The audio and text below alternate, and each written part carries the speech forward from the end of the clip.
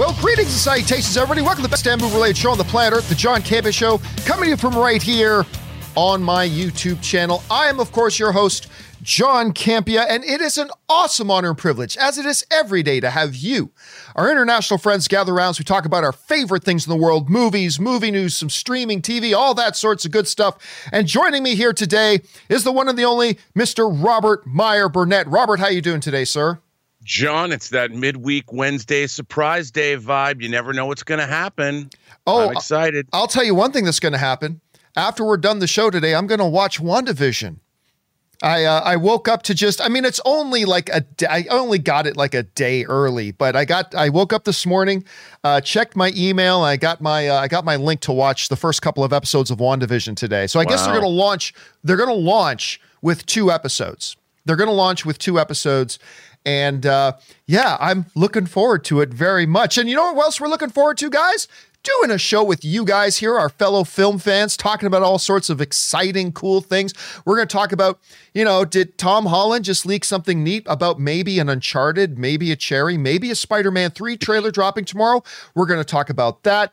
James Bond looks like it's going to be getting delayed. Did the Ahsoka show just cannibalize the Rebel sequel show that was supposed to happen? All sorts of good things. But listen, guys, before we get into all that stuff, I want to do a little bit of house cleaning here. First of all, if you haven't done so already, or if you're new around here, why don't you take a second and click on that subscribe button, become a subscriber to our YouTube channel. It'll keep you up to date on all the things that we've got going on around here. Also, guys, we're going to let you know that we're going to do this show in 2 parts. The first half of the show, we cover some predetermined topics that we set up. And then the second half of the show, we take your live comments and questions. And if you want to get a live comment or question in on the show, simply use the tip link that's near the top of the description of this video. You can just click on it there, or you can enter it in manually at streamelements.com/movieblogtv/tip. Once again, guys, a lot of times these questions comes in and they're listed as anonymous. That's what happens when you forget to fill in your name. So look at that top line. It says your name. If you guys send in a question, something fun for us to talk about, and you support this channel with a tip, I want to make sure your name gets a shout out. So please make sure you put in your name there, unless you want to remain anonymous, in which case you are more than welcome to do that. Also, guys, of course, want to remind you guys that for over a year, we've been working on a documentary about movie trailers, the history of them, how they developed, the major stages they've gone through, why they're important today, some of the problems with them, all that kind of stuff. And our documentary is called Movie Trailers, A Love Story. And it is now available worldwide, whatever country you live in. You can go watch it today at vimeo.com/ondemand/movie trailers. Now, if you happen to live in the US or the UK, there is another option for you. You also have the choice of watching it on Amazon. Simply go to Amazon and search for Movie Trailers, A Love Story, and you should be able to find it there. And a deep and special thank you to all of you guys who have already watched it and commented and rated it. Thank you guys so much. The response has been fantastic. Okay, guys. With all that down and out of the way, let's move into our main topics today. Now, actually, before we go to our main topics, Rob, I forgot. We've got one off the top to discuss here. Ooh. Off the top that I overlooked, and I believe it just kind of came out today, but I think I overlooked it earlier, and that is this. One of the big exciting things that we have been waiting for from Disney Plus, the Star Wars universe, is the Obi-Wan series. Now, 38 years ago at the last D23 that I was at, Kathleen Kennedy and Ewan McGregor came out on stage and announced that they were going to do an Obi-Wan series. We've been all very excited about it. We know there was a little bit of drama. Production got delayed. They changed scripts, things like that. But everything seems to be back and on course now. Now, one of the interesting things, and by the way, Dino Vader just sent in a super chat badge in the live chat. Thank you for that, Dino. Appreciate that, man. Is the fact that a lot of people wondering, will Anakin show up in it? Will there be other appearances? Could we see Ahsoka in it? But one of the questions that has come up has been Liam Neeson. Do you think we could see Qui-Gon Jinn? Now, I started to see, Rob, late last night, early this morning, a whole bunch of chatter going on saying, Rob, did you see? Liam Neeson says he wants to be an Obi-Wan. Liam Neeson has come out and said he wants to be a part of this Obi-Wan show, right? I'm seeing all this discussion. So I looked into it. Okay, so here's the basic gist.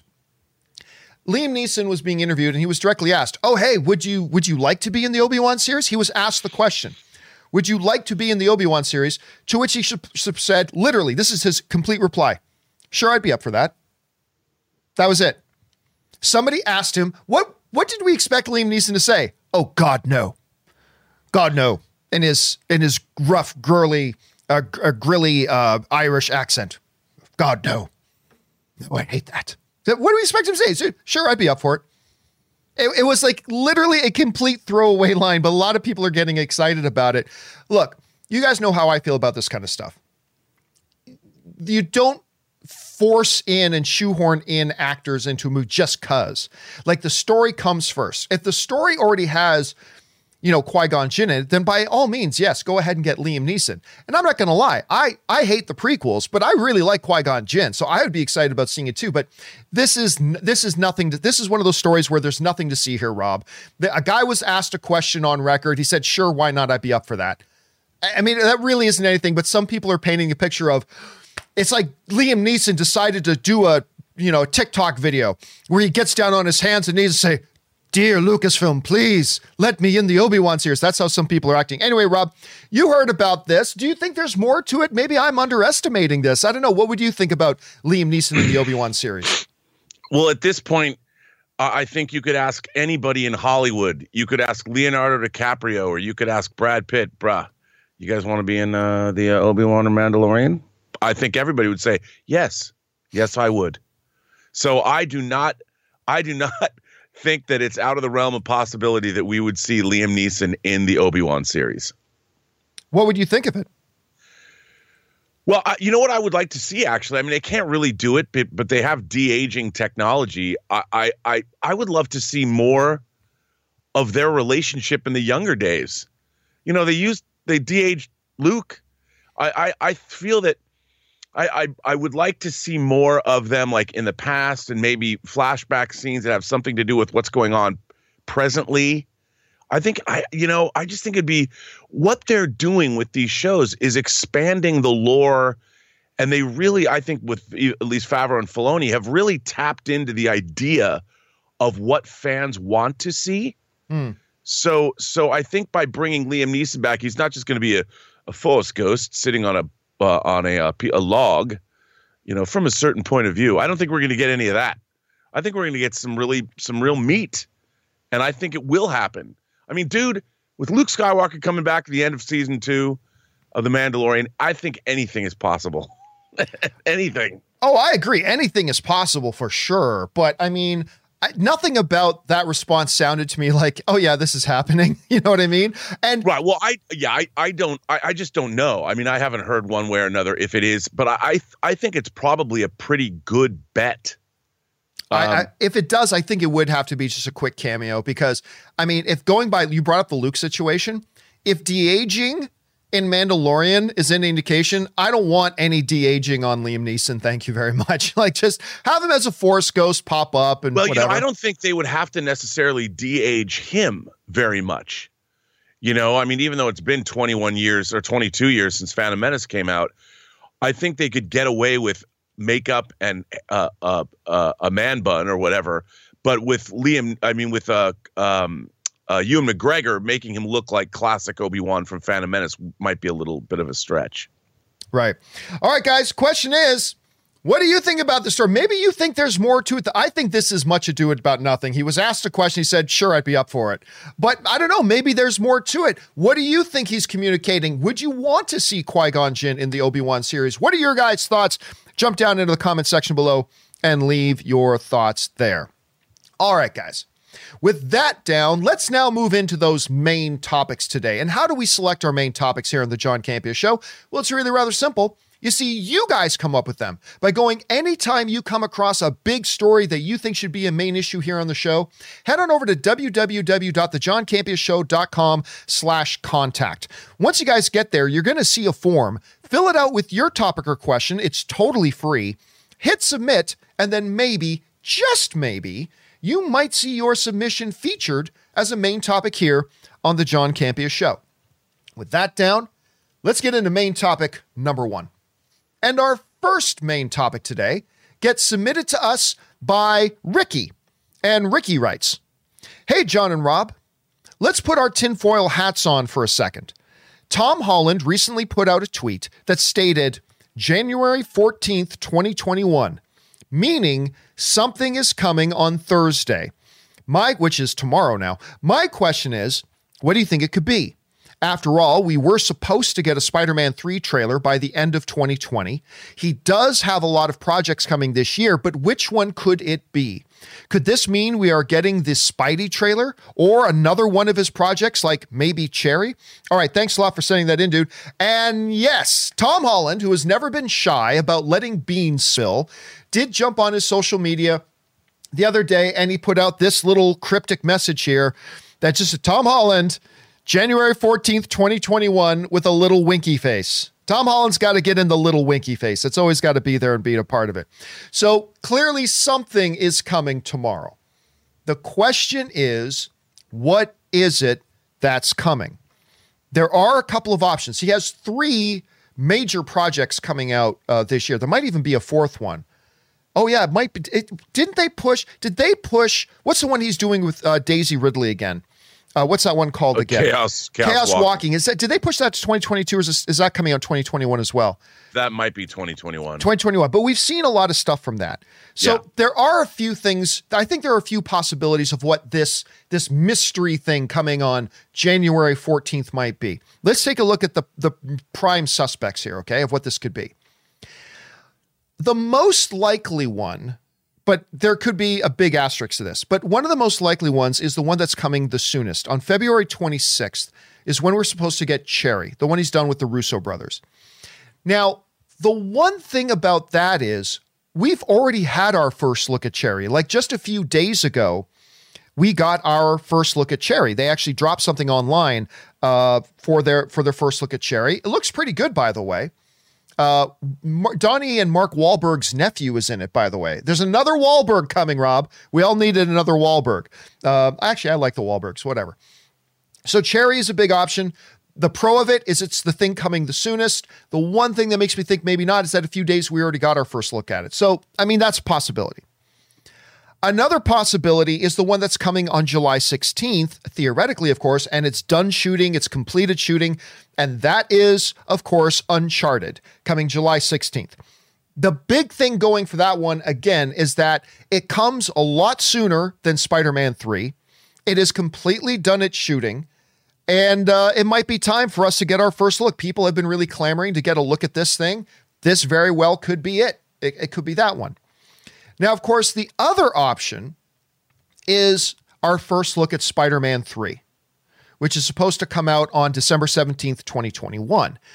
Now, just to clarify, they never said that we were going to get our first trailer for Spider-Man 3 before the end of 2020. What was specifically said was that we were going to get our first look at Spider-Man 3. So maybe it's a short 15-second thing, maybe it's something else, whatever. But they were saying that we were going to get a look at Spider-Man 3 before the end of 2020, even though it's a long ways off. So obviously the biggest argument and case to be made for this little thing that Tom Holland is teasing about could be Spider-Man. We were supposed to get something before the end of 2020. We didn't. Here we are now in January. Maybe this is the time. So Rob, we look at these 3 options. Cherry coming out on February 26th. Uncharted, July 16th. Spider-Man 3, December 17th. I suppose Chaos Walking could be as well, but we've already had a couple of trailers for that. So I don't know if they'd make a big deal out of a new Chaos Walking trailer. So Rob, let me ask you, what do you think Tom Holland is talking about when he teases January 14th, 2021? What do you think? Well, I don't want to be that guy, but we're missing one. Oh. There is a movie directed by Joe and Anthony Russo called Cherry that they dropped a trailer for that Tom Holland stars in. Dude, I was just talking about, I just said Cherry is the February 26th, 2021. I was just talking about that. What do you mean I'm missing that? I'm not missing that. I guess it is Cherry. It's right there. I was, you know what? I thought that was a Chaos Walking picture. That's my fault. Sorry. But yes, Cherry 2021. I think it's that because they dropped that lame teaser trailer that just showed him sitting there. Right. I was mistaken. I was listening to you going, no, but yeah, I think that's what it's going to be for because they didn't drop the whole trailer. You know, they only gave us that weird, he's kind of staring into the camera thing. And I think it's that. I think it would be that. See, Because the only reason I wonder about that, because I mean, look, it's coming the soonest. It's coming next month. The only thing I wonder about is, do you tease something when we just had something for that same movie? I don't know, but there is a really high possibility. It was only half of it. Yeah, it was a minute 30 long, and it seemed more like a scene clip than a trailer. Yes. So I think that, and it is Joe and Anthony Russo, and I'm curious about this movie because it's about he's like a medic or something that has post-traumatic stress syndrome, and he becomes addicted to opioids and robs banks to pay for his addiction. It's a terrific scenario. Yeah, it's a terrific scenario. James Franco was either going to be in it or he was going to direct it. Something. Oh, I don't remember. Oh, wait a second. I think now I do remember something about that. Yeah, like I said, that's why I think the most likely scenario is probably Cherry. Again, it's coming in just about 6 or 7 weeks. We haven't had a full trailer for it yet. That is the most likely scenario. But again, they said we were going to get something for Spider-Man 3 before the end of 2020, and we didn't. So maybe we get a first peek at that. Maybe it's something to do with Uncharted. Could be any of those things. Yeah, so he's got 4 movies coming out this year. Yeah, when you count Chaos Walking as a part of it. Yeah, because of, the way things have been bumped around. Does he have a 5th? Isn't there something else coming out that he's in? There might be something else that he's in, but I don't think there's anything else that he's leading at this point. I'd have to look into that. But that goes back. Somebody wrote in a few weeks ago and asked, "Hey, isn't Tom Holland pushing it a little bit? Isn't he risking overexposure by having that 4 his movies come out?" It's like, Tom Holland has no say in when these movies come out. I mean, Chaos Walking was supposed to come out in 2019. Right. And Spider-Man, right. So all these things have been moved around. It's no fault his. Question is for you guys. What do you think he's talking about? It is most likely Cherry, but maybe there's arguments to be made about maybe it's the other things. What one do you hope it is? Jump down into the comment section below and let us know your thoughts. All right, guys. With that down, let's move on to main topic number 2. And our second main topic today gets submitted to us by Omar94. And Omar94 writes, "Hey, John and Rob, if he's here. He is here, as a matter of fact.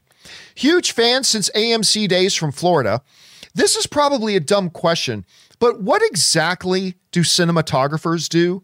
I mean, how influential are they with how movies and TV shows look? Because directors are the ones saying how they want the shots and scenes to look, where to place the camera and where to move it during a shot. So in a sense, it makes me feel like directors are the actual cinematographers. Thanks, and bring on the filthy." All right. Thanks a lot for sending that in, man. And listen, you are not the first person to ask the question, what is actually a cinematographer? We hear the term a director of photography, cinematographer. For the most part, those are 2 interchangeable terms.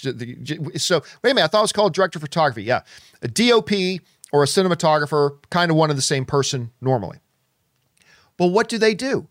And it's understandable that there's this bit of confusion because, like, you see the director, or we think of the director saying, "I want this shot and I do this and blah, blah." So what is it the cinematographer does exactly? The best way I know that I think of to describe it is this. Think of a costume designer, right? Think of a costume designer. The costume designer is the expert on designing costumes. The costume designer will design the costumes, but they still take their lead from the director. The director will tell the costume designer what it is they're kind of looking for, but it's then the costume designer that then does make sure that the director gets what it is he or she wants, that they get those costumes that way, and they'll show the director, here's all the sketches I have for the various costumes, and the director may say, yeah, I like that one, but instead of black, make it red or something like that, but it's still the costume designer that does all that work. Now, think of that in the same terms of the cinematographer. The director may say, look, they have storyboards and say, I want these types of shots. But now, just like it's the costumes designer's job to bring that into being and actually make it work using their expertise to make it happen, now it's the cinematographer's job to go about executing it the best way possible to get it to what the director's vision was. There's actually a masterclass on it, and I lifted this from the masterclass, but it's a good thing. This is what they describe cinematography as. A cinematographer, also known as a director of photography, is in charge of the camera and the lighting crew. They are the person responsible for creating the look, color, lighting, and framing of every single shot in a film. The film's director and cinematographer work closely together, as the main job of the cinematographer is to ensure that their choices support the director's overall vision for the film, just like a costume designer or a set designer or whatever. The cinematographer may also act as the camera operator on more low-budget productions. So it's absolutely true. We will see the director calling out things, but they do that for all aspects of the film production. But on a proper film set, that cinematographer is the actual responsibility. It's the actual person responsible for creating the look of the film, and they take their lead from the director like every department does, but that's their job. So all the camera people and lighting people and all their crew, they work for the cinematographer. So anyway, Rob, you have worked on more of these sets. You've been on sets of Lord of the Rings and all these sorts of things. When somebody asks you, what's a cinematographer? Why are they important? How do you address it? What do you tell them? Well, I've often used or heard the term painting with light. Ooh. So imagine if you walk into a room that's very brightly lit and you just turn on all the lights and everything is basically uniform. The light just is all bright and it's all one color.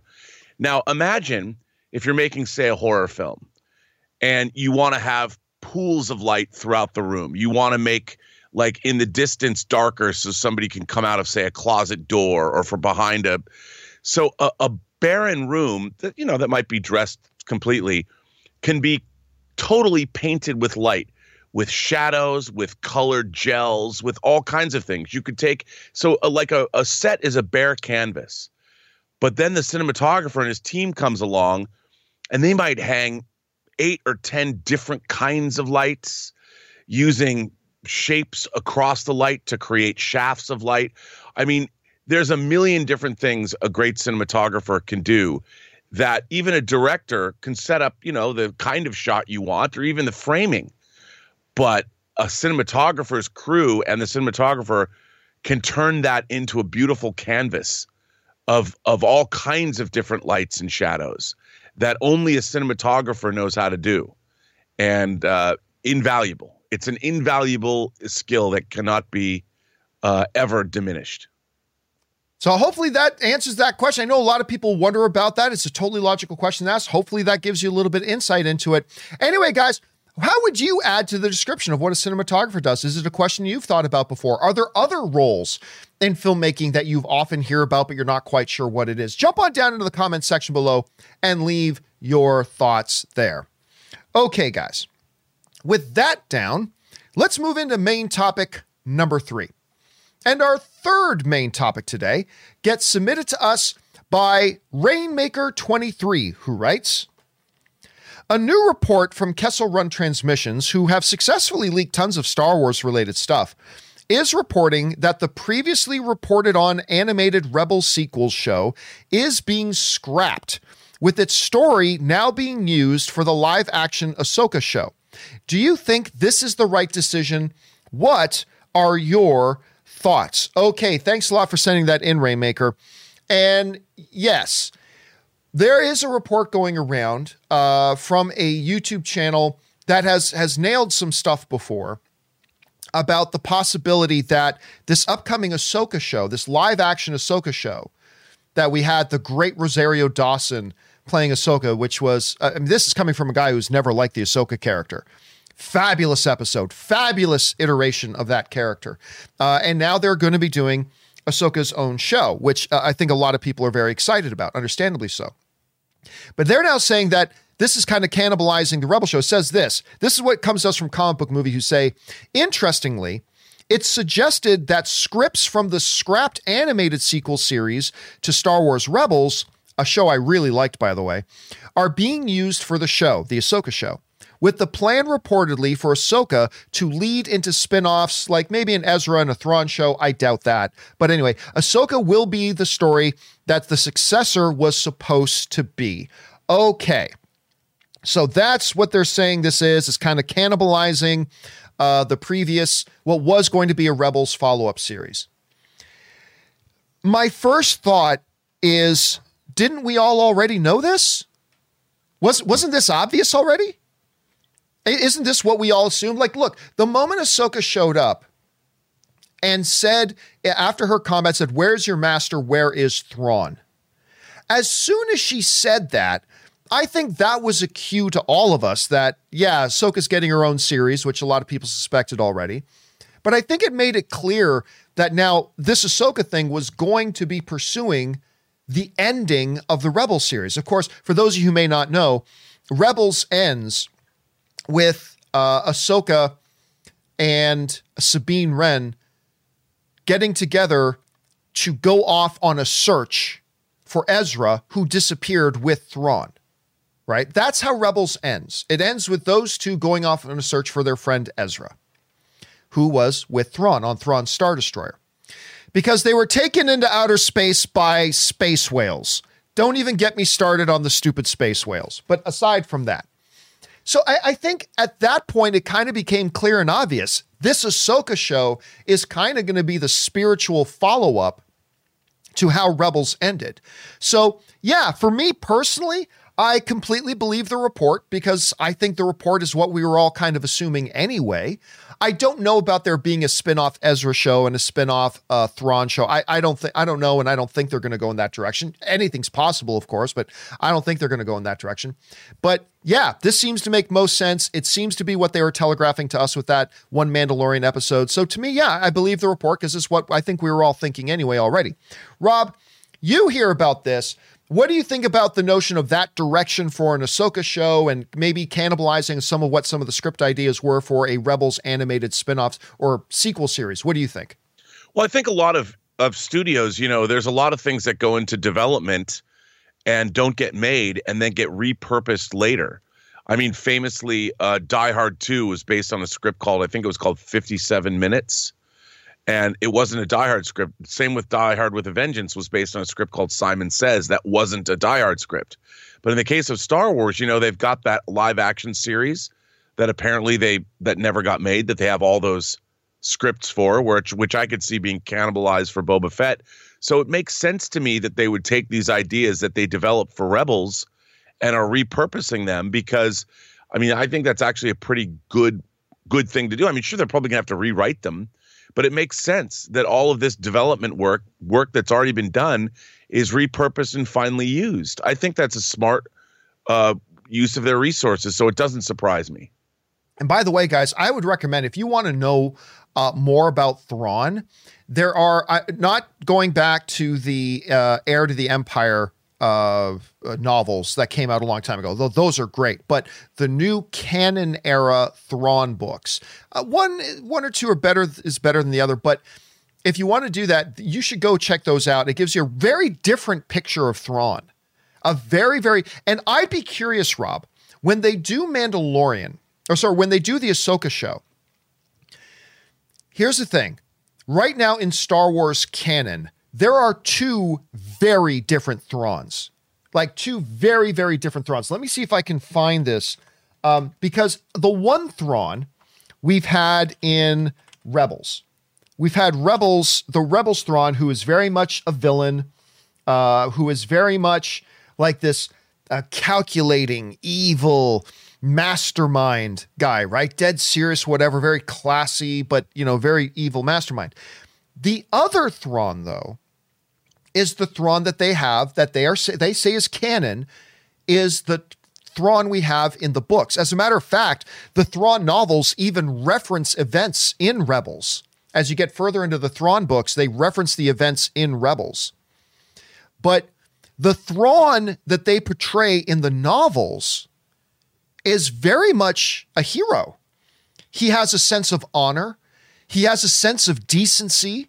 Not just honor, like there's a lot of villains that have like this weird sense of honor, but the Thrawn in the books has a clear sense of decency, of loyalty, of basically he's the hero of these books, which on every villain is the hero of their own story. Yeah, but even as a reader, Thrawn's a hero. He's a good guy in these books. My point is that the Thrawn we get in the books that are canon is very distinct and different of an iteration from the Thrawn we get in the animated show. So my question is, when we come to Ahsoka, which Thrawn are we going to get? Because remember, Cobb Vanth, the Marshal from Mandalorian Season 2, Episode 1, he's in the canon novels too, but they changed him up a bit for the live action show. So I can't help but wonder, Rob, are they going to go with the more villainous Thrawn from the animated show? Will they go with the more good guy, heroic, but just on the Empire's side Thrawn from the books? Or will they play with it a little bit and find a middle ground and say he'll be more like he'll be more like a Loki, you know? Bad guy, but kind of good guy. Sometimes, I don't know. What do you think is their best approach for this, Rob? How do you think they should approach Thrawn when they get into the Ahsoka series? Well, I'm a big fan of Thrawn because I read that Thrawn trilogy. I devoured it when it first came out. So good. Yeah, and I was even looking, Dark Horse did a comic adaptation of that trilogy as well that I have in hardcover book form that I was looking at not too long ago.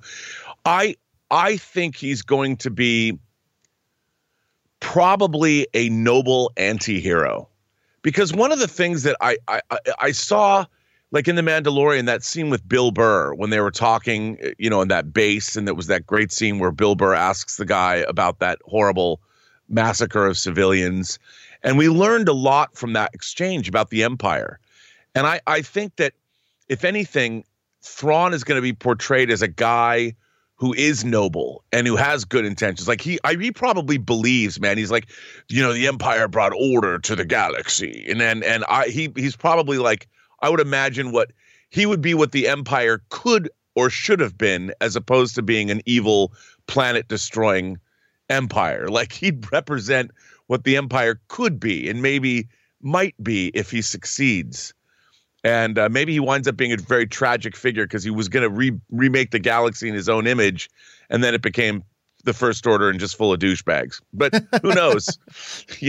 But listen, seriously, guys, if you are interested, I would recommend going back and reading, again, the first Thrawn book. Let me just see if I can bring it up here properly. The first Thrawn book in the new series is just called Thrawn. You can get it on Amazon, because it explains and describes how did Thrawn, and it talks a lot about his race, the Chiss Empire.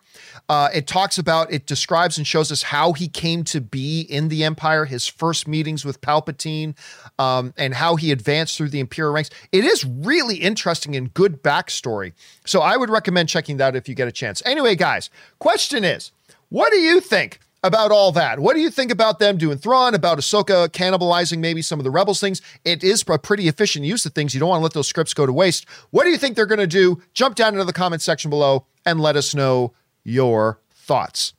All right, guys. With all that down, let's move into main topic number 4, shall we? And our fourth main topic today gets submitted to us by Edward. And Edward writes, "Hi, John.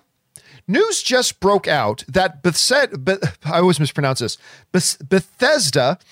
creator of famous games like Doom, Skyrim, and Fallout, has just announced that they're working with the newly branded Lucasfilms Games to create an Indiana Jones game. Just wanted to ask, what are your thoughts on this, and if you're excited for it?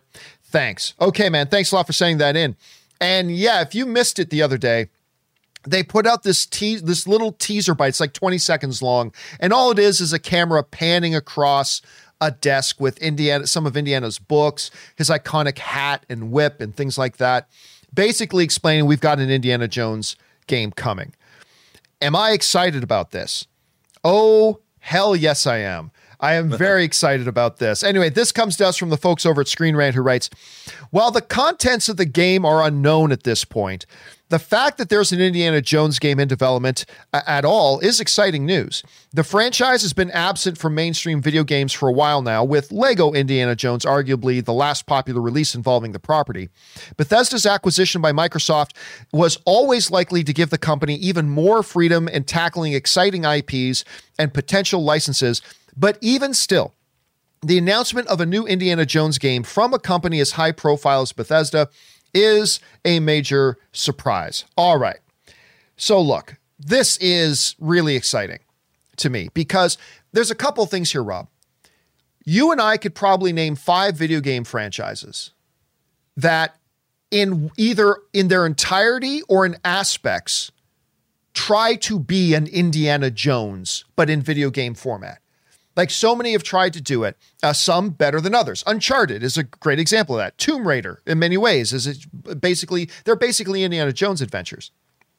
To actually do Indiana Jones with all the backstory and mythology and all the open options and things and opportunities you could do with it in any time period you want. You could have much younger Indy. You could have Indy in his prime Indy. You could have older Indy. I mean, you can do whatever you want with these games.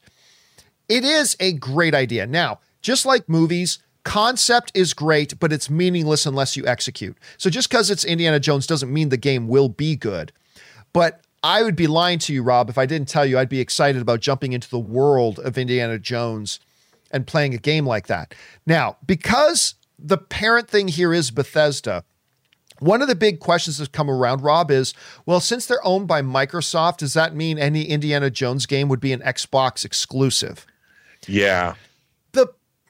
I worry about that because I have a PS4. I'm going to get a PS5. But the thing is, would Lucasfilm allow a game to be one console exclusive? I mean, the argument you could make too is that, well, look, even if it is an Xbox exclusive, Xbox exclusives can be played on PC and everybody's got a PC. So, I mean, that's an option there too. So I don't know. Look, let's stick with the main topic. Am I excited for the potential of an Indiana Jones game? Absolutely am. To jump, it's kind of like that same thing, Rob. Not all Star Wars games are great. Let's be honest. No. But I love jumping into a Star Wars game, even if it's a terrible game for a bit, because it feels like it takes you into the world of Star Wars. And if they can do that for Indiana Jones, then it's already a win for me. Anyway, Rob, you heard about this. What are your thoughts?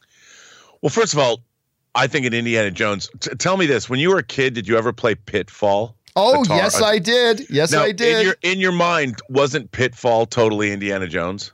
Yes, absolutely it was. I mean, I was like, this is a Raiders of the Lost Ark game. And, I think every time I've played Uncharted, I'm like, this is kind of the cousin of an Indiana Jones game, And if they do an ultimate, like a combination of sandbox game and an Uncharted with Indiana Jones, I'm like, I'm in. And like you said, what if they did like a decade spanning story, kind of like how in Last Crusade it starts with Indiana Jones as a kid? And what if they did that and you got to see Indiana Jones in multiple eras throughout the 20th century and it was all tied together in this giant story? Dude, I don't know what they're going to do, but I'm stoked, man. I'd love to get an awesome modern technology, PlayStation 5, Xbox One, whatever, modern Indiana Jones game. I think it could be great. Can you imagine the graphics? I mean, he's great. Penetrating some temple. I mean, the graphics on Uncharted when it first came out, and then you compare it to like that car. Was it in Uncharted 4 where they have that extended truck chase? Thief's End? That might have been. I mean, that was amazing. I remember seeing a playthrough video of that before the game had come out, and I'm like, this is incredible. And with the kind of graphics they could do now, they could do stuff we've never seen before. I think it'd be awesome. I can't wait. Yeah, I think there's a lot of potential here, guys. This could be, obviously the game could suck, absolutely. But I love that they're going to be giving it a shot. Question is, guys, what do you think about this? Are you excited for an Indiana Jones game? Do you think maybe the time of Indiana Jones has come and gone? But I don't know, man. I'm pretty stoked for it. What do you guys think? Jump down into the comment section below and let us know your thoughts. All right, guys. With that down, let's move into main topic number 5. And our 5th main topic today gets submitted to us by Darren Friesen. And Darren Friesen writes, "Hey, John and crew. I remember you saying you weren't going to get excited anymore about any release dates until they're actually about to open because you just don't trust their ability to hold those dates with the pandemic. Well, not only has Morbius been moved, I'm seeing stories that No Time to Die is about to be moved off its April 2nd date. Are we ever going to see this movie?" All right, thanks a lot for writing that in, Darren. And yeah, man, well, listen, one of the movies we have been very excited to see, obviously, is James Bond, No Time to Die. We've been waiting very patiently for this movie for a while. It obviously got bumped, moved into April. We heard just recently Morbius was going to be moving, and now it looks like, according to a pretty reliable source over at Deadline, that we're probably also going to see James Bond No Time to Die move again. This comes to us from the folks at Deadline who write, in what should not be a shocker, we are hearing that MGM/Eon's No Time to Die is bound to move from its Easter weekend release date of April 2nd to sometime in the fall, as the world awaits for the pandemic to come under control. Several sources inform us this morning. Note, the UK is a key market in No Time to Die's rollout, and they are facing a similar situation as the US. They don't know exactly when exhibition will be fully back up and running.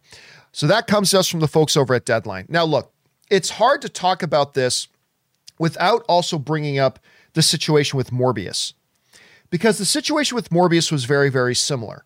We had Morbius that was supposed to come out in just a couple of months here, but the reality is that it's going to take a little bit for them to roll out these vaccinations. Like even if under the best possible outcomes and the most optimistic forecasts, let's say, the new presidential administration is about to come in. Joe Biden says they're going to have 100 million vaccinations, or their goal is going to have 100 million vaccinations in the first 100 days.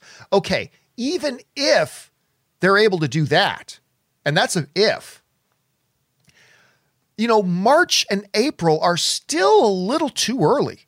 That's still too early. Rob, you and I were talking before the show started, and we're talking about, it's like, I think the best optimistic guess is probably mid to late May, probably more realistically June or July is when we're really probably more realistic. And that's if things go well. So when they announced the Morbius move, it was no surprise. Nobody should have been surprised. We're not in a position yet that we can say, hey, in like 8 weeks, we can put out Morbius into all the theaters. We just weren't in that type of a situation.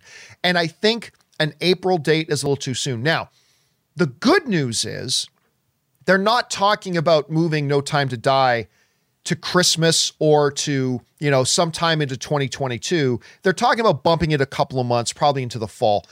That to me feels a lot safer.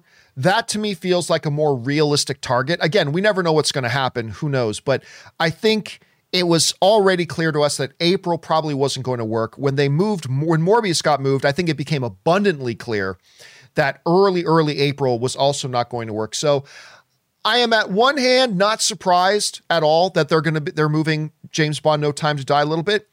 And I'm also not all that upset about it. Like, again, it's just a few months. I think this is a rational move. We've already been waiting for a while. I'm willing to wait a little bit longer to get this movie. Rob, I know you have been had a lot of anticipation. You've been very excited for this. You hear about this move. 2 questions. Is it the right move for them to do right now? And how do you feel about it now being bumped off another couple of months? Well, of all the movies that are coming out, first of all, everyone knows how disappointed I would be. I mean, I've never a movie that would almost be pushed 18 months from its original release date at a big movie like this. But this is a film that has a reported production budget of $250 million, not even including marketing. So of all the movies coming out, it's the most expensive of these tentpole pictures, franchise pictures. It has to have a global theatrical release really to have any chance of becoming profitable. And even if, like, is it true if they got $600 million, they could pay it off? Yes. That's why they're asking for that much money from these streaming services. But they really need not just a theatrical release, but they need a theatrical release where all the theaters around the planet Earth are open, not 65% or 70%. They need basically all the theaters open. And right now they're not going to get that. And I think they really don't have a choice. And I don't think it's a reflection on the quality of the movie. I'm sure the movie's great. Even Spectre, which I couldn't stand, made money. So I think they don't have a choice. And if they only move it a couple months and we're still in the situation we're in, I bet they'll move it again. But they've got to, they got to ramp up. They got a huge marketing campaign and money behind this film with product placement and partners. And I mean, I can only imagine how frustrating this has to be to the studio and to the Broccoli family, man. And I'll tell you one thing, John, I could die soon. And if I don't get to see this movie, I'm going to be sitting down in the afterlife going, come on, God, did you have to strike me down now?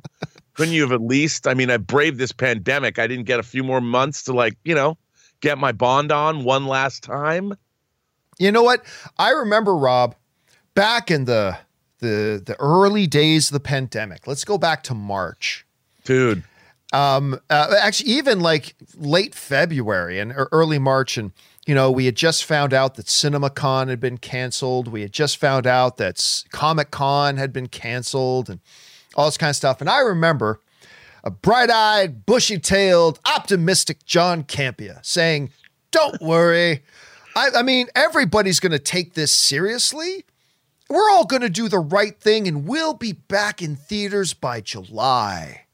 Not July 2021. I was like, we're going to be back in theaters by July. Well, the world has a way of jading your optimism a lot. So, but I feel like today, it's a little bit different today because I feel like we actually have something tangible that has started the countdown clock on the pandemic. I mean, now we actually have vaccinations. They're in the process. We do actually see a light at the end of the tunnel at this point. So it's a little bit more tangible now. I don't feel like we're just being optimistic. But, Rob, I was saying, I believe, obviously April was far too soon. I still think minimum, we're talking mid to late May, but realistically, I feel like we're talking more June or July. I wouldn't be surprised if it became like an August, but I feel like June, July is, knowing how badly the theaters want to get open up again, how badly these studios want to get their movies out there.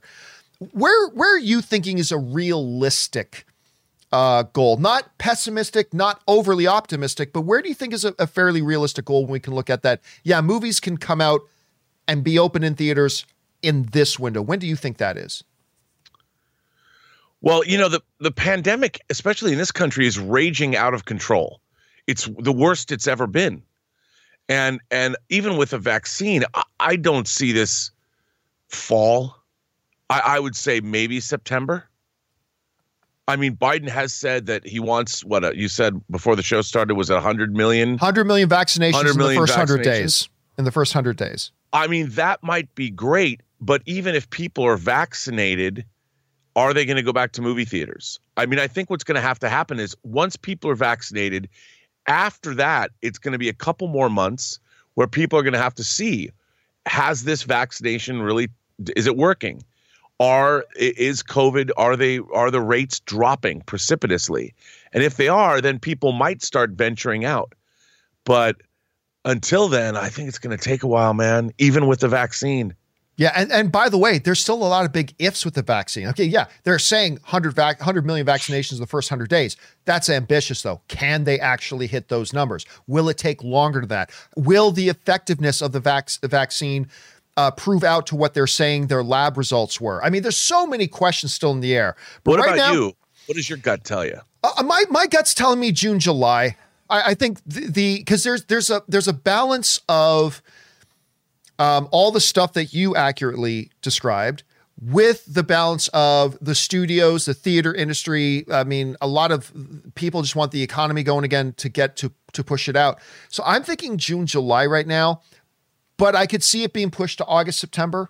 Yeah, that's my pessimism is my overly optimistic thing is late May. My realistic goal for me is June, July. My little more pessimistic would be August, September. But I certainly think, but again, that's with a lot of variables still up in the air. Okay, I got another one. Okay. Do you think there's going to be San Diego Comic-Con this year? Oh, dude, you know what's funny? It's funny you bring that up because you guys know that I do a panel at Comic-Con every year called the Masters of the Web panel. They invite me there every year to do that. One of the main programming directors of all of Comic-Con, I was just emailing with. And I was like, well, man, here's hoping to a better 2021. Oh, from what I understand, and I don't want to break any confidences here. From what I understand, they are planning on having a San Diego Comic-Con in July. But as Mike Tyson said, everybody has a plan until you get punched in the mouth. Right. So they are right now planning. I know. What? Let me say this. Okay, I'll say this. Having a Comic-Con is far more problematic than having an open movie theater. Yes. Because Comic-Con, if any of you guys are veterans of various conventions, Comic-Con without a pandemic, every year you can expect to get the Comic-Con crud, as a lot of people describe. Because I every other year I get sick at Comic-Con because you're walking through this big thing of 100,000 other people shoulder to shoulder scraping by. Half of them haven't showered. Half of them haven't changed their clothes since they got to San Diego. And like inevitably, half the time I end up getting sick at Comic-Con anyway, because like it just becomes a petri dish. In a pandemic era, I'll say this, you can have movie theaters open and not have Comic-Con. You cannot have Comic-Con and not have movie theaters. So I'm a little bit more pessimistic about actually having San Diego Comic-Con this year. I'm a little more optimistic about movie theaters being open by July. But let's put it this way.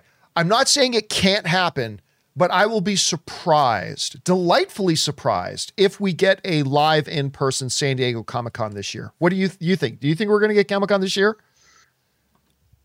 No. Yeah, you're probably right. You're probably right. I mean, dude, I love Comic-Con. It's one of the highlights of my year. It has been for yes, last year would have been my 32nd Comic-Con, consecutive Comic-Con, and it is a highlight of my year, and I can't see it happening for the reasons you just so eloquently laid out. Yep. All right. Anyway, guys, question is, what do you think about this upcoming bump for James Bond? To me, it makes common sense. Do you think they will be able to make a fall date? I feel pretty good that it can.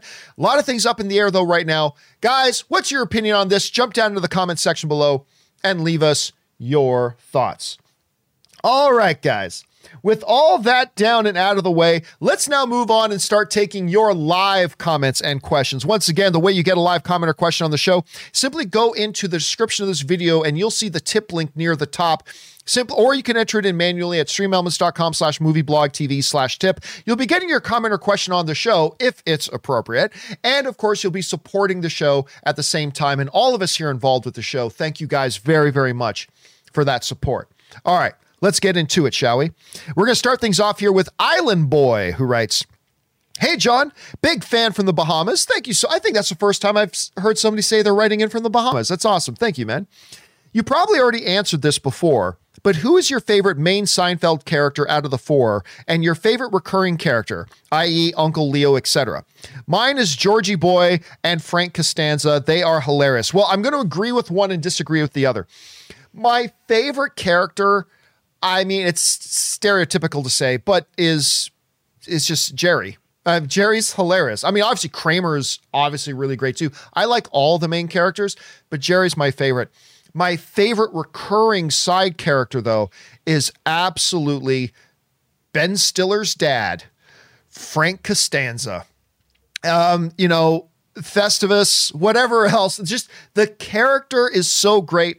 I'm easily going to go my favorite. So my favorite character is Jerry. My favorite recurring character is George's dad. Rob, what about you? Oh, no, you've never seen Seinfeld. No, you've never seen The Office. No, I've never seen Seinfeld either. What? Never seen it. I shouldn't say that. I've never seen an entire episode from start to finish. Really? You want to hear something else? This is going to blow your mind.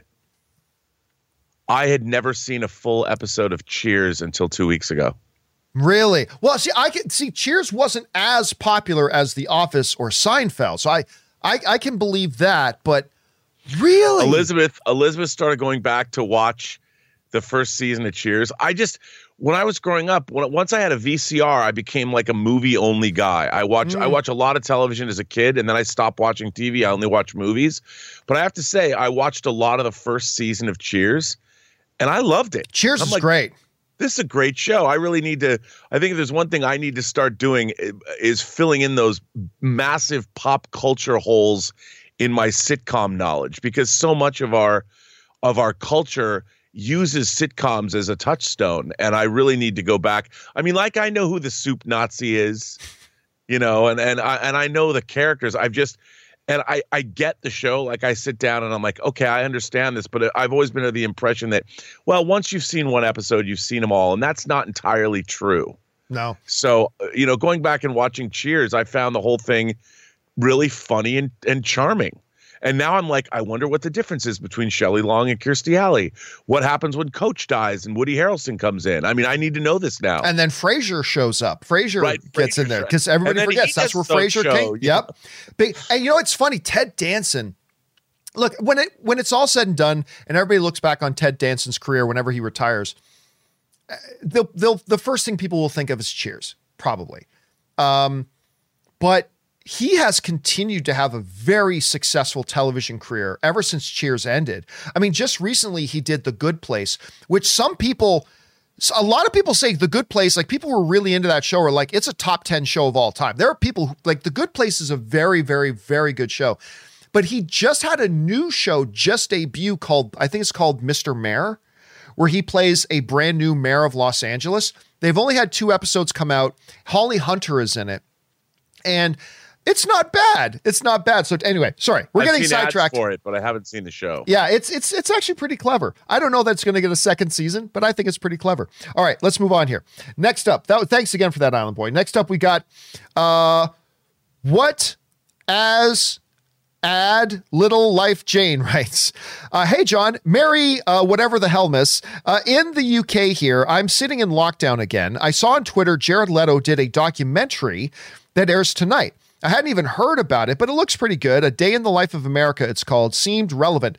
I am not familiar with it at all. Rob, have you heard of this Jared Leto documentary that he apparently did? Nope. I have not.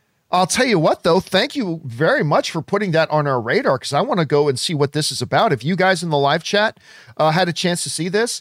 Anyway, yeah, I think this that sounds interesting, but I've never even heard of it. I will keep my eyes open. I'd watch that. Yeah, thanks again for putting that on our radar. All right, Carlos S. writes, hey, John, I recently binge watched 2 of my favorite miniseries of all time, Band of Brothers, love that, and The Pacific. Did you hear Tom Hanks and Steven Spielberg are in the works for a new series based on the novel Masters of Air on Apple TV? I had heard something about that. Tom Hanks is getting very busy lately.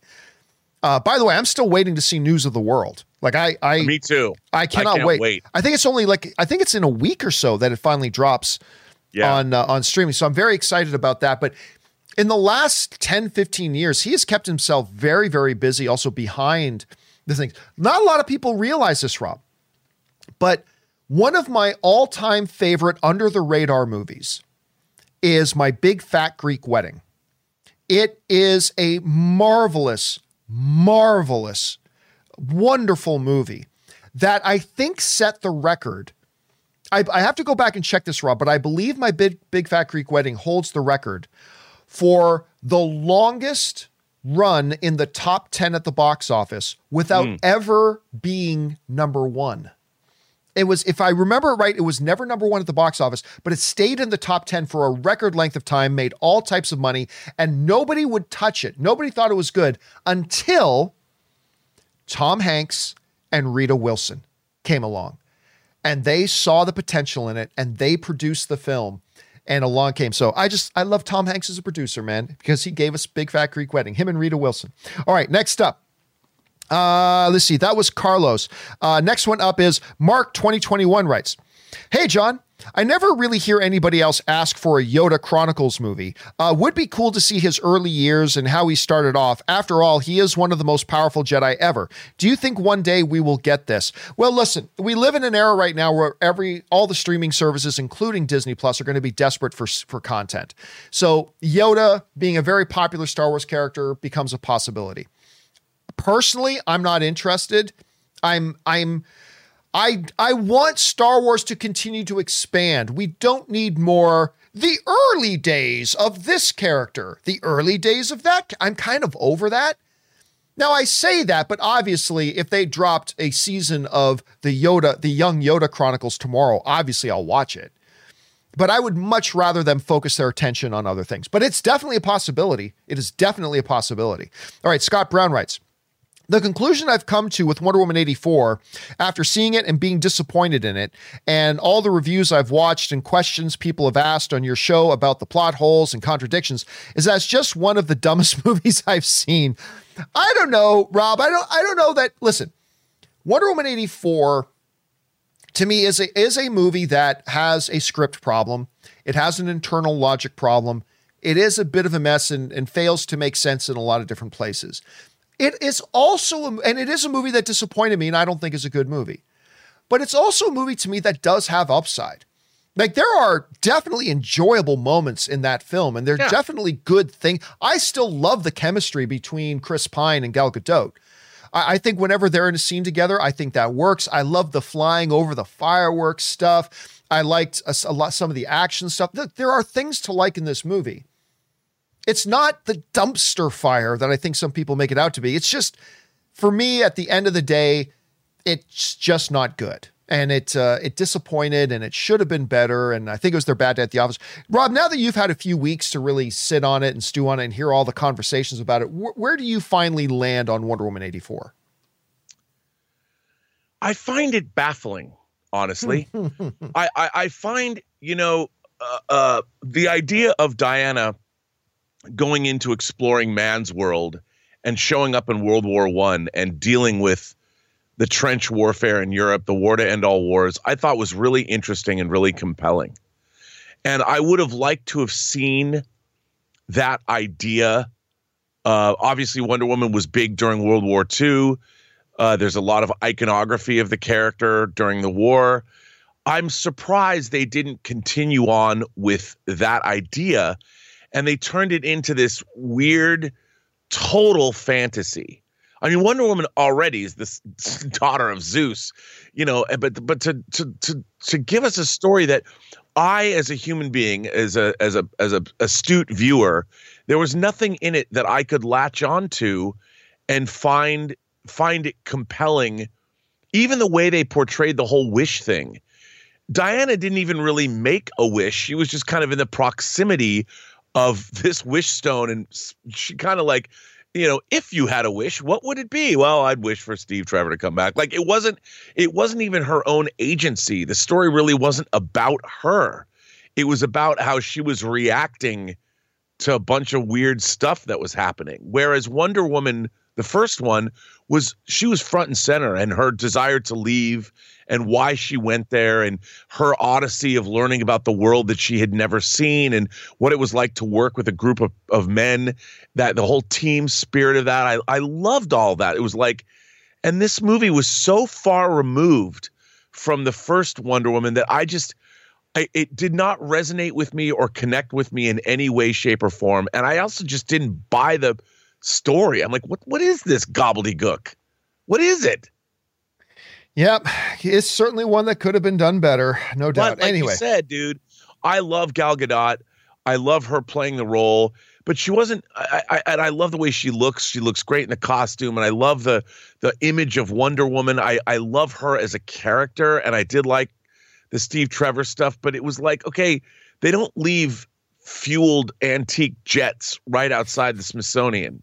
That you can just walk on the tarmac in Dulles and fly. And I'm like, the whole movie was full of this. And I'm like, come on, man, you've got to write something better than this. Yeah, to me, that the whole, I think one of the best analogies I've heard about that scene about, just a fully fueled, all you need to do is get in the front door of the Smithsonian and you can walk right through, go onto the runway with a fully fueled military jet ready to fly. And the other thing about Steve Trevor, who, is a pilot, but didn't fly since 1917. The best analogy I heard of that is like, take somebody out of the early 1900s who knew how to use a typewriter. Now bring them to modern day and put them in front of a MacBook Pro. Say, go ahead. And they just know how to use it. It's like, it just made, anyway, we could nitpick. I don't want to nitpick anymore. No, I know. It's done. It's time to move on. All right. Thanks for that, Scott.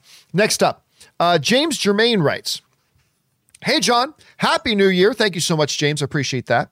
Am I the only one that noticed that Gemma Chan is playing Cersei, but was also Captain Marvel? We talked about this on the show the other day, but was also in Captain Marvel as Min Erva.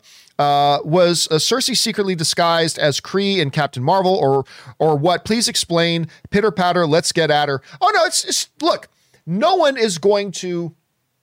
We talked about this before. Gemma Chan, who is like just one of the most drop dead, male or female, one of the most drop dead gorgeous creatures on the face of the earth, who was also great, by the way, in Crazy Rich Asians. But she was completely in makeup. No one is going to watch Eternals and be confused. She looks very, very different in Eternals. She's not playing the same character. She is the same actress. And this isn't the first time that we've had a performer play different roles in the same movie universe or in the same television universe, right? We've seen that several times. So it's really not going to be an issue. It's not a point of contention. So no, it's just the actress is playing two different characters, but it is indeed two different characters. And again, because her character in Captain Marvel was so makeup heavy, there's not going to be any confusion with the audience. It'll be perfectly fine. I just love any opportunity I get to see Gemma Chan on screen. It's just that simple. All right. Thanks for that, James. Next up, Tony Riaz writes, one afternoon, I decided to order a pizza, always a good choice, and check out your movie trailers, A Love Story. I must say I was genuinely entertained. 2 thumbs up to you and everyone else involved. Any other upcoming movie projects you have planned? Well, first of all, Tony, thank you so much for checking out the movie. I appreciate that. It was a lot of fun to make. I do have plans that are still kind of gestating a bit, but I do have plans. Not exactly the same thing, a little bit different. Let me get further into the new year. I'm about to move and all that kind of stuff. By the way, Iconic Reactions just sent in a super chat badge on the live chat. Thank you for that, Iconic Reactions. I appreciate that, man. But this is a good opportunity to say, on this show, there's another movie coming, a Jewish dance comedy family film called Tango Shalom, movie you, Rob, have been working on for a long time. You've been working on this film. The trailer is now out, and just give everybody the quick elevator pitch here on Tango Shalom. Well, I used to like to call the movie a Jewish spiritual quest family dance comedy fable. And it really is a family movie. And the trailer, you can find the trailer at Tango Shalom, the movie, on YouTube. And the trailer starts playing right away. But if you click on it, you can watch the whole thing. And it's totally an indie film. The plot of the movie is it's about a Hasidic rabbi. There you go. A Hasidic rabbi who hears the word of God, and he believes God has told him he must learn to dance the tango. The thing is, he's a Hasidic rabbi, so he can't touch another woman other than his wife. And he meets a very young, hot dance instructor played by Karina Smirnoff, who was on Dancing with the Stars for 20 seasons. And the question is, does he compromise his religious beliefs and dance the tango and heed the word of God, or does he not? And his family doesn't want him to do it. They all think he's crazy. His community doesn't want him to do it. The Grand Rebbe doesn't want him to do it. And then he sort of he meets a Muslim imam. He talks to a Catholic priest. He meets a Sikh mystic, a traveling mystic. So they all sort of advise him. So it's basically, the movie ultimately preaches tolerance and it's like you said, it's a family comedy, but it's also about inclusion and diversity and respect for all belief systems. And what's interesting to me, when the movie was started years ago, it wasn't as relevant as it is now. So I think maybe it was part of the plan all along that we had to wait to put the movie out. But I dropped the trailer on last Friday, and it seems to be the response is good. I don't know how many people on this channel would dig it. I bet your moms and dads and grandparents would dig it. I'm looking forward to it, and that's good enough. All right, guys. Thanks a lot for writing that in, Tony Riaz. And thank you for checking out the documentary. I really appreciate it. All of you should go and check out the documentary. All right, next up, Dark Knight Rises writes, "Hey, John, I noticed a little thing Robert Redford seems to do in several films. It's kind of a quick double look, a sideways or look back. It's a little signature thing of his. Why does he do it? I think, you notice the same thing with a number of actors. Let's go to an extreme situation. Let's say The Rock. Right? The Rock has certain mannerisms that he likes to engage in and do that we see from film to film. It's just a part of the way he naturally reacts to things. I think when you look at other actors as well, like you look at a guy, Ryan Gosling has a few things that are very consistent with him. And by the way, Kevin Strother writes, or sent in a super chat badge in the live chat, and as did Iconic Reactions again. Thank you so much, guys. Appreciate that. So I think it's just part of them incorporating themselves and what they do into the character as well. And most actors do that as well. So I think that's something you'll notice that in Robert Redford also when you see him outside of the movies as well. So I just think it's a normal part of that. Rob, what do you attribute stuff like that to? Well, I don't know. I think that it's hard to say. People just want to work and create and make stuff in their lives? I mean, isn't that what it's all about? I would think. Yeah, I guess so. I mean, why do you we live in a world, dude. I can't believe that Clint Eastwood is directing and starring in a movie at 92. He was 90 last year, so he's going to be 91 this year. The dude's still working. Yeah, it's crazy. All right, let's move on here. Next one up, we've got Bully McGuire writes, "Hey, John, first-time tipper, long-time viewer. Thank you so much, Bully. Good to have you here, man. A quick story. I'm adopted, so my parents are in their late 60s, and my dad is a ginormous Beatles fan. When watching yesterday, he cried seeing John Legend. It was awesome seeing him so happy. Movie magic." Well, listen, you point out a great thing, Bully, that I always go back to. Every movie, no matter how big or small, whether it's Endgame or Tango Shalom, no movie, no matter how good or bad, whether it's The Godfather or whether it's, I don't know, Dude, Where's My Car? And Guy from King's Highway sends in a super chat badge in the live chat. Thanks, man. Appreciate that. No matter that, the art of movies and putting a story on screen will touch everybody in different ways. That means there's going to be every movie or TV show or whatever is going to hit somebody in a very special way, some more than others. Whether it's watching like Yesterday, or whether it's watching, for me, a movie that is very key on that is a movie like, let's say, a movie like Clerks 2. Clerks 2 is another really good example of something like that for me. And it just hits us all in different ways, and it makes it very special. And I'm glad your dad had that example or had that experience with Yesterday, and I hope they have many more. All right, let's keep going here. Next one up is Andy Hong, who writes, Jensen Ackles as Dean Winchester just won the first Critics' Choice Super Awards for Best Actor in a Horror Series, beating out Jonathan Majors and Michael K. Williams from Lovecraft Country, and even his co-star Jared Padalecki.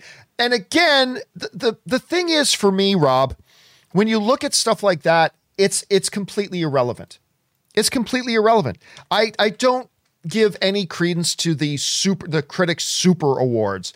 To me, that is just an example of them desperately trying to appeal to a demographic who generally isn't watching their show. They're not doing it because they really feel that stuff needs to be honored.